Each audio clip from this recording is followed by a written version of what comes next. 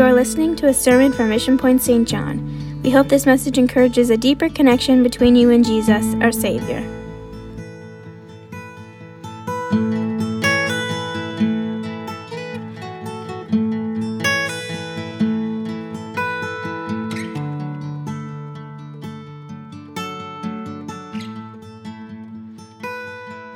Amen. So without further ado, I want to bring your attention in the word of the Lord tonight.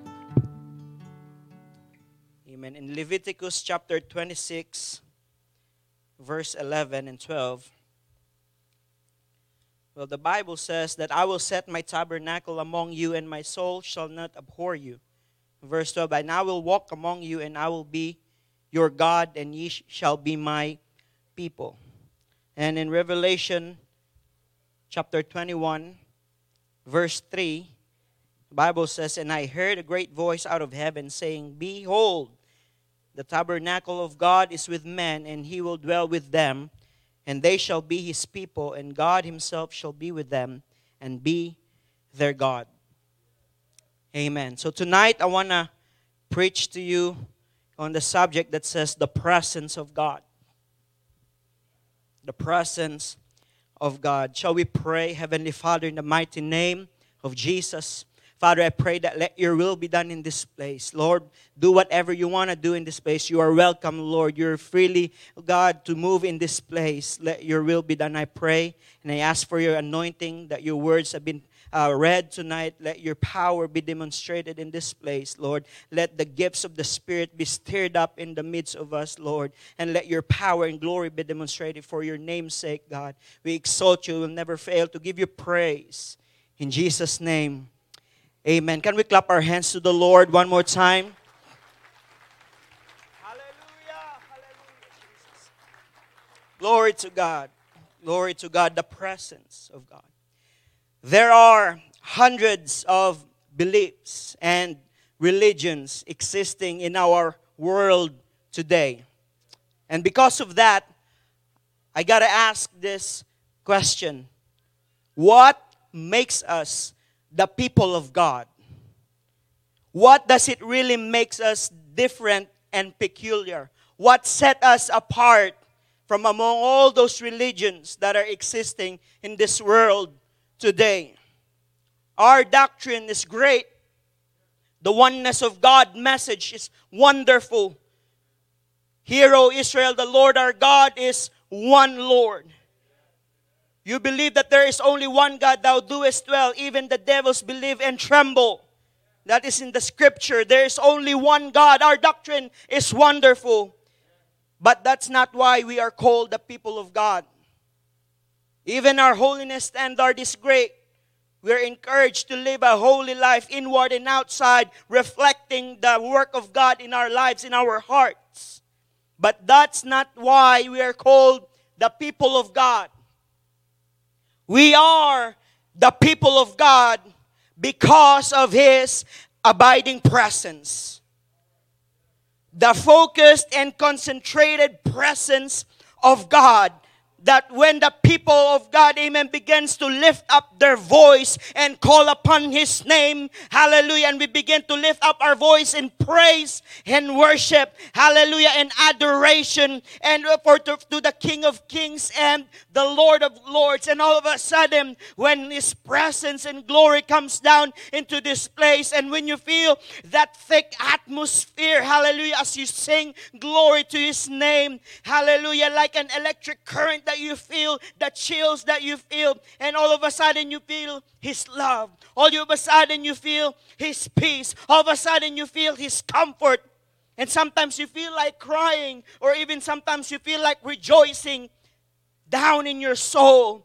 Amen. When the abiding presence moves in our midst, that's why we are called the people of God, is when He abides in us.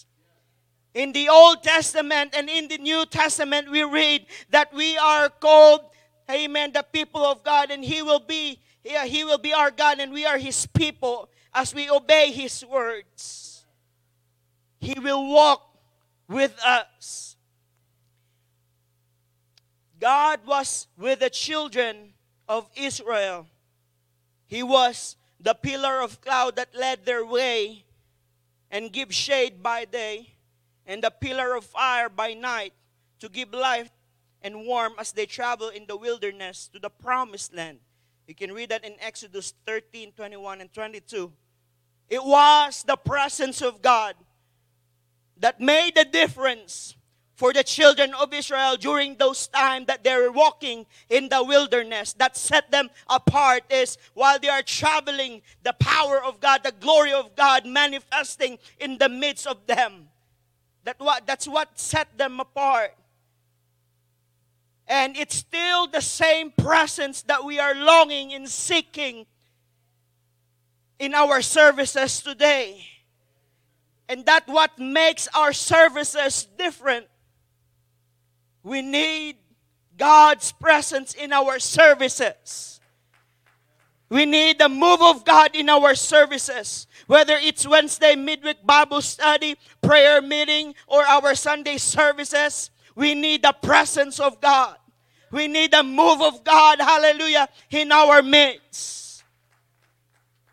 Without His presence, everything we do here will be just an ordinary, regular activity. Without His presence, we're just like a social club here in the church. We need the presence of God. Moses understood the importance of the presence of God, for he himself experienced the glory when he was in the presence. Exodus 33 verse 15, and Moses, said unto God, if thy presence go not with me, carry us not up hence. This happened when the children of Israel committed rebellion and idolatry by making and worshiping a molten calf. Moses refused to go to the promised land without God's presence.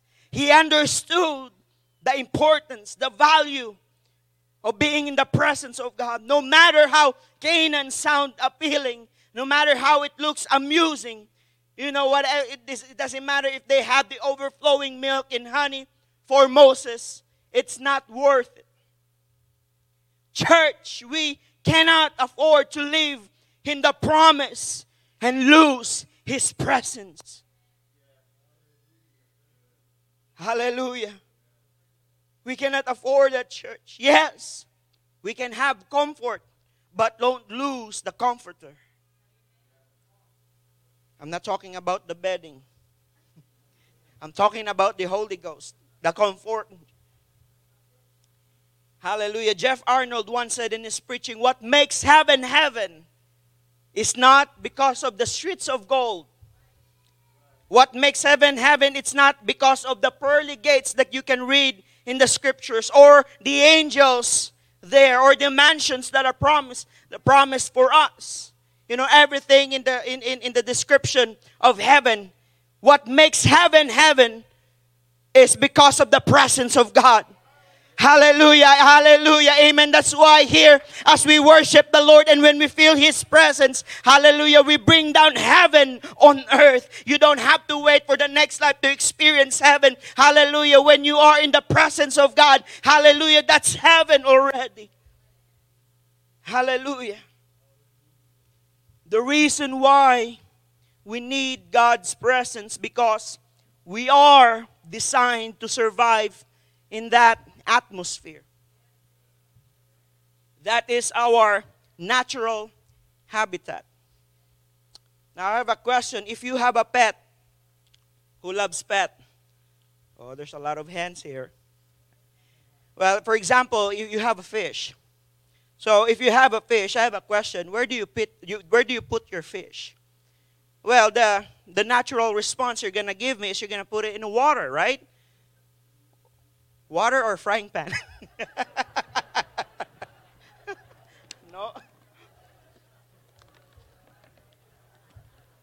No, that's bad. Of course, you're going to put the fish in the water. It's either the bowl or the aquarium. Amen, right? Am I right? Praise God. Yeah, you put your fish in the water because that is the natural habitat of the fish. In the water. I have a question again. When God created man, Where did God place man in Genesis? In Genesis chapter 2 verse 15, and the Lord God took the man and put him into the garden of Eden to dress it and to keep it.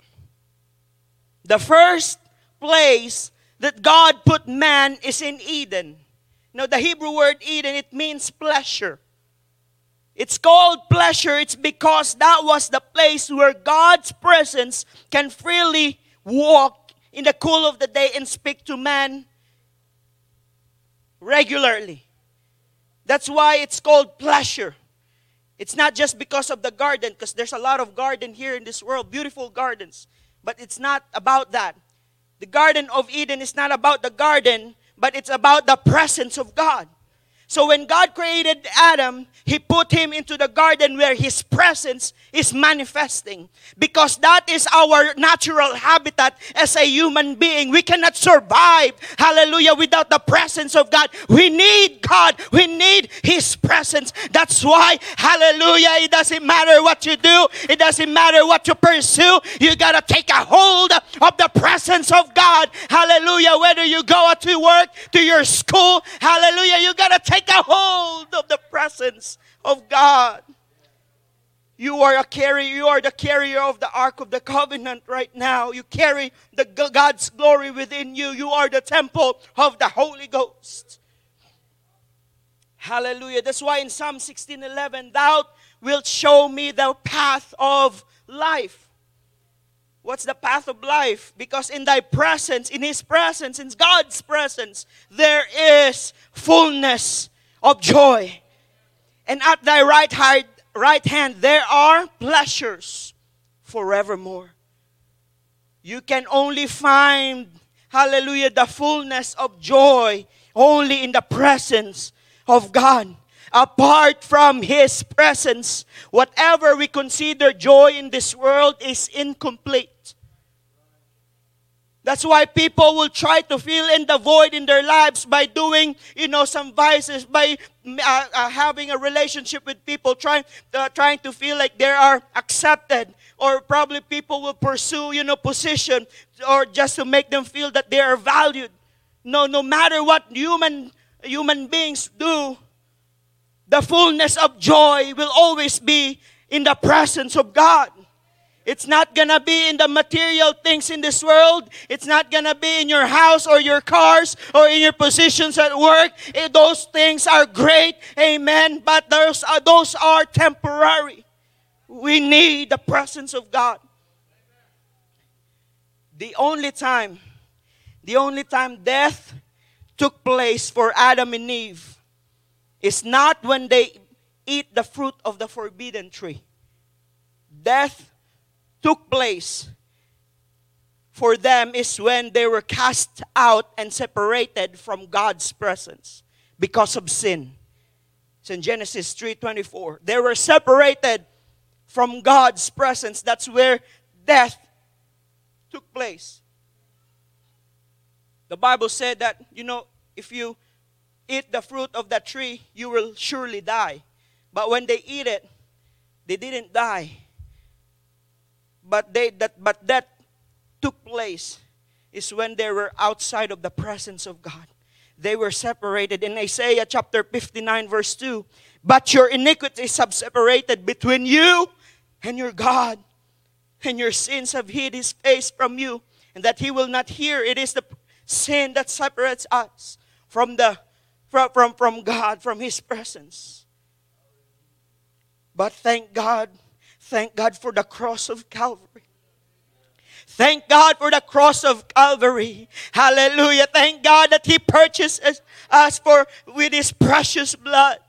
And He restored that relationship. Hallelujah. I'm so thankful to our Lord Jesus Christ for what He has done for me and for all of us. We cannot afford to be away from the presence of God. Look at the story of the prodigal son. In Luke chapter 15, verse 13. And not many days after, the younger son gathered all together and took his journey into a far country, and there wasted his substance with riotous living. Do you know what made that prodigal son, his life miserable? It wasn't that he wasted his substance, but it all started when he went out from the presence of the Father. He thought that he could live by himself by taking all those inheritances, those blessings that he had, and making himself afar from the presence of God, thinking that he can survive. It's the root of all atrocities and misery that the world is experiencing today. Is when men begin to think that he or she can survive and live on their own apart from God. Hallelujah. We cannot live without God, for in Him we live, in Him we move, and in Him we have our being. We need the presence of God. Hallelujah. We cannot afford. Hallelujah. Don't ever think that you can survive without the presence of God.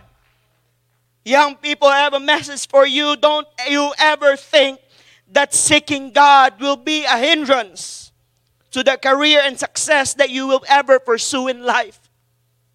I have already met a lot of people when I was in the Philippines. They stopped valuing the presence of God, thinking that just because they want to focus on their studies, or they want to focus on their job or on their family, they stop going to church and they stop valuing the opportunity in serving God. And they ended up nowhere. Because they thought, then they made it sound that God is just an obstruction to their goals. But it's no, young people. It is God that will bless us. It is God who will protect us and will elevate us and will prosper us and will promote us. Don't ever think that God will be a hindrance to your career and the success you're pursuing. Hallelujah. We need God more than ever before. Hallelujah. King David, who has the highest position he can ever have in this world, the influence, the riches, the power, and authority, with hundreds or not thousands of army at his disposal. And he has a lot of wives as well. He had everything. The man have everything. What more can you ask? What more can a person ever desire, having everything in this world? What more can a person desire? For King David, he realized, and he said in Psalms 27 verse 4, one thing have I desired, coming from this king who is rich, powerful, and have everything in his life. But he realized that one thing he desires or he lacks is he wants to seek God in his life, that he wants to dwell in the house of the Lord all the days of his life, and to behold his beauty and to inquire in his temple. David is not only talking about going to the temple, to that building itself. It's not only about that. David understood that in the house of the Lord, that's where His presence is. Well, at least in the context of the Old Testament. But David understood that no matter what kind of riches and position and authority and pleasure that a person can have, there's no replacement for the presence of God that will satisfy his soul. Hallelujah. He decided to seek the Lord. Amen. And when he said that he want to seek the Lord, it's not just a random desire, but it is an intentional desire that he will, no matter what happens, no matter what it takes, I will seek God. Hallelujah. I will seek God. And this is not just a one-time thing. This is a daily thing that he wants to seek the Lord God, the presence of God in, hallelujah, in all the days of his life. To behold the beauty of the Lord. This is what it meant to seek His face. This is what it means when we seek God's face. A lot of people, when you mention the word prayer, all of a sudden they think about the lists. List that I need this, I need that. heal this and heal that, God. The Bible says to seek His face. But what people are really doing is they're seeking His hands. Because in His hands there is healing. In His hands there is blessing. There is provision. What God can do for them. But the Bible is encouraging us to seek His face. To behold the beauty of God. Of who He is. We worship God not because of the benefits that we can only have. We worship God of who He is, as He is. Hallelujah. I have a question for us tonight. When was the last time that we went into the throne of God, hallelujah, without having list in our hands and just you want to dwell in His presence? Says, God, I'm here. I don't want to ask anything, Lord, but I'm just here because I just want to worship You for who You are. I just want to behold Your beauty. I just want to stay in Your presence. When was the last time that we came to His throne and just want to desire His presence? Hallelujah. Oh, hallelujah. Hallelujah. Hallelujah. Oh, seek His face, Lord. Seek His. Hallelujah. I want to seek Your face, Lord. The psalmist, the sons of Korah, Psalms 84 verse 10. Better is one day in Your courts than 1,000 elsewhere. I would rather be a doorkeeper in the house of my God. Can you imagine this kind of statement? Better is one day in Your courts than 1,000 elsewhere. I could be anywhere else right now. I could be, doing whatever I want to have more, more money I can have. I could be in the place where can I have more popularity, or I can be wherever I want to. But this psalmist, the sons of Korah, I'd rather be in the courts of God than anywhere else. That they would rather be a doorkeeper in the house of my God. What the psalmist is saying is, I'll do whatever it takes. I'll do whatever it takes. I just want to be in Your presence. I just want to be close as much as possible into Your presence. And if you're going to study more about sons of Korah, well, you know the story of Korah in the Old Testament. Korah in the Bible was the person who led division and started their own tent to sacrifice aside from Moses. And the Lord was not impressed with it. Then the Lord causes the ground to split up. And Korah and his family and all those people who supported him was swallowed up into that ground. That was the history of Korah. But what happened is, later years have passed. Korah's sons ended up being one of the writers of the book of Psalms.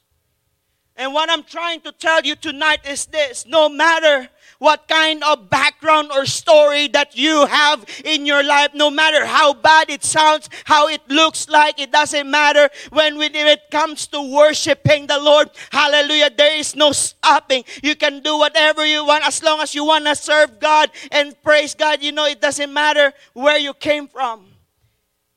God still wants your praise and worship. There are some people that they felt like, I'm not worthy just because I have a bad story in my life. No, it doesn't matter to God. If you want to praise Him, if you want to worship Him, just come. Remember in Mark 5, that person who have all the legions of devil in his life. But the scripture said that when he saw Jesus, he ran and worshiped Him.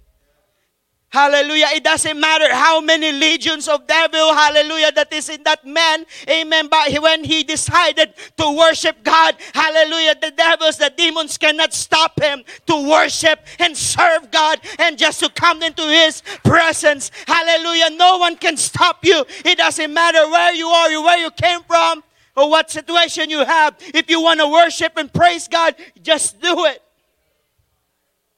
No matter it costs, just to be in the presence of God. Hallelujah. In the Bible, there's this guy called Obed-Edom. In 1 Chronicles 13, verse 13 and 14.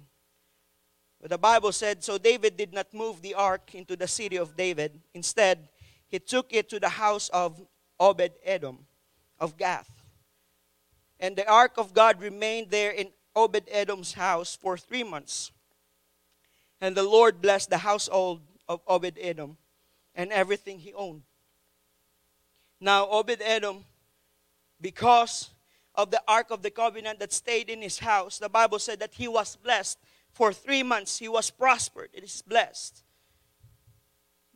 But in the following chapters, in chapter 15 of 1 Chronicles, verse 18, the Bible said the following men were chosen as their assistants: Zechariah, Jaziel, Shemarimoth, Jehiel, Unai, Eliab, Benaiah, Maaseiah, Mattatiah, Eliphelehu, Micneiah, and the gatekeepers, Obed-Edom and Jael. What does it speaks to us in this scripture? That Obed-Edom, he had this encounter in the presence of God, where 3 months the Ark of the Covenant was in his household. That after that the Ark of the Covenant was moved, what did he do? He can't resist but to seek the presence of God, that he was willing to be a doorkeeper. Hallelujah. It doesn't matter. Hallelujah. I just want to be close to the presence of God. If you encounter the presence of God, there's going to be this thirst and hunger in yourself that you can't just release, and you just can't have enough. That you just want more. Because in the presence of God, everything we need is in there. He became the gatekeeper. Whatever it takes, as long as I can get to the presence of God.